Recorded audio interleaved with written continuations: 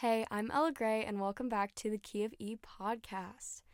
This week, I was kind of deciding what I wanted to talk about because I just finished my Taylor Swift series where I broke down all 10 Taylor Swift albums and I talked about the concert and basically just how I grew up with Taylor. And I feel like she impacted my life in a lot of ways from me being like 5 years old until now. And so I was like, I'm going to start a new series. What artist should I talk about next? And I wanted to, talk about another band or person that like also really inspired my life. And so I decided that I'm going to talk about AJR next because they're one of my favorite bands. And yeah, I've just had a really cool journey listening to their music. And it's hard for me to narrow down my favorite band, so I kind of keep it in like a top 5. You know what I mean? Like my top 5. Like I can't pick a favorite band. I go through seasons. So I'm just going to say AJR is in my top 4 or 5 favorite bands of all time. So if you don't know, AJR is made up of 3 brothers, Adam, Jack, and Ryan, which makes AJR. They're 3 brothers. They write and produce their own music. They're from New York City. And I don't know, I think that they have such a unique sound that I've like never heard before. Like I feel like you can hear a song and be like, oh yeah, that's an AJR song. So I want to tell the story of how I found their music, and kind of similarly to, I believe, my 1989 episode, I was kind of telling the story about how my anxiety got really bad in like 2013 to like 2015, and I was just feeling real anxious all the time. I wasn't really sleeping or eating. I was kind of going through what OCD really is and how it like can really impact my life, and it did impact my life, and it still does, but like, I'm better now and I'm more aware. But back then I was like 11 and 12, so like I wasn't as good about like expressing my emotions or whatever. So music was one of the only things that would like get me out of my head, especially back then. And so I would listen to basically just anything that would make me feel anything that wasn't anxious. So it was like 1989 had come out in that time period, like 21 Pilots was like hitting their peak. I would listen to the 1975, and I would listen to Coldplay, had a few albums that came out in that time period. But I remember I was listening to Radio Disney because I was 11, and they had played I'm Ready, which sounds like this. Break me down, I'm ready, break me down. I won't forget you, but I may forget your name. And I'm gonna be honest, looking back and how far they've come, this song is pretty stupid. I love them, but this song is not a good representation of who they are. I mean, I was 11, no wonder I liked it, but I just remember like dancing around and being like, this song's kind of cool. I've never heard anything like it. And I really liked that song, and I went and listened to their EPs that they had put out at that time, and I really clicked with I'm Ready, as I just said, and a song called Alice by the Hudson.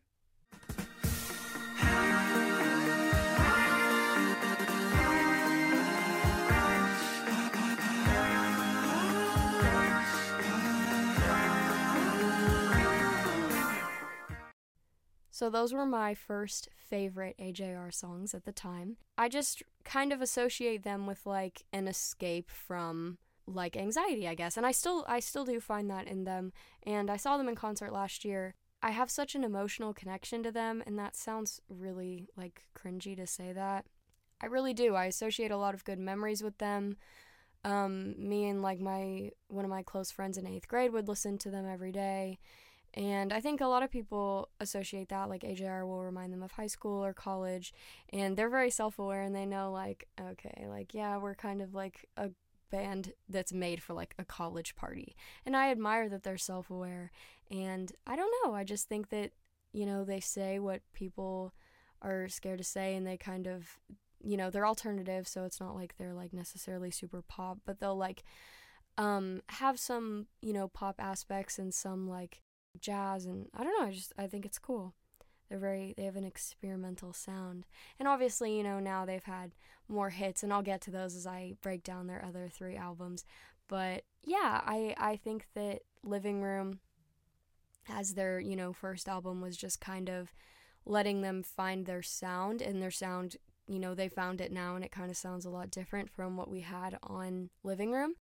Yeah, so I guess I found them in 2014, and then whenever The Click came out in 2017, I was on a vacation, and I just remember not really having the most fun time, and I was like kind of just like in the room a lot, not like hanging out with anybody, because I just wasn't having fun. So I just sat there with my earbuds in like a little weird 14-year-old, I don't know. And so I was just hanging out by myself, and I had heard Sober Up for the first time, and I just remember that being like on repeat for that whole entire trip. And so now I associate that song with like, making that trip cool. To this day, Sober Up is my favorite AJR song because it just has a lot of good memories attached to it, and I love Rivers Cuomo and everything that he does, and I've seen Weezer in concert, and I don't know, it's just cool. I love that song. But I'll talk about that next week. But yeah, let's get into some of my favorite songs off of Living Room. I realized this yesterday, that so far every AJR album has like a reference to a number in every album. So this album we have a song called Infinity, which that's a mathematical concept. And then the following album, The Click, we have 330. That's a song title.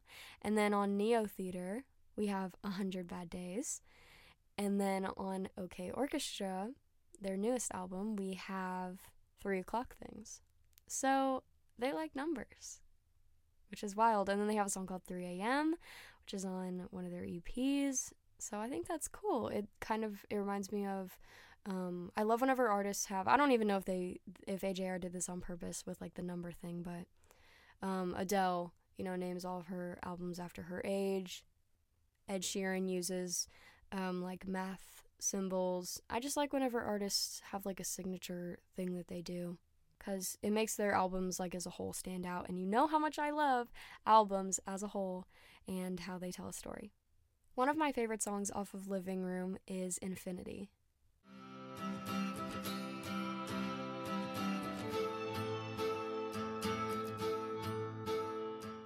I really like the acoustic guitar that's throughout the whole song. I like that I feel like I'm like by a campfire, and I like the references to like childhood, and the line, "Cross my heart and hope to die, since you came into my life.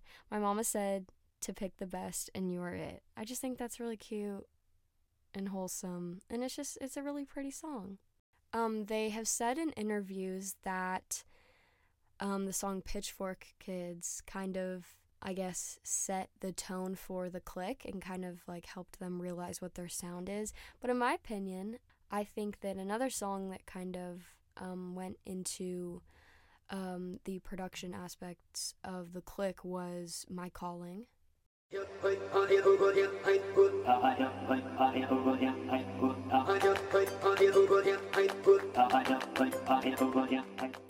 That beginning audio clip is like kind of weird and just like distorted, and they just took a vocal sample and just cut it up and moved it all around, and it just sounds really cool and interesting, and it feels like kind of like mechanical and robotic, but I like how it flows. It's really cool. I feel like we see that a lot more in like the overtures that they will have in the future, and I don't know, it kind of reminds me of like some of their future songs, and I feel like this is such a beautifully written song. And the song is just talking about like taking chances and like going for it, and I just think that that's really cool, and that's just kind of what they were going for with this album, like when this is them like stepping on the scene and being like, hey, like we're super young, we're trying to figure out our sound, but here's what we got so far, and that's that. And I feel like we see a lot of growth, from this album into the albums to follow, and I just like to look back at this song and be like, I'm glad that you found your calling, because we're all here for it. Another one of my favorites is Growing Old on Bleecker Street. I really love, this is another song that has a really pretty, like acoustic feel to it.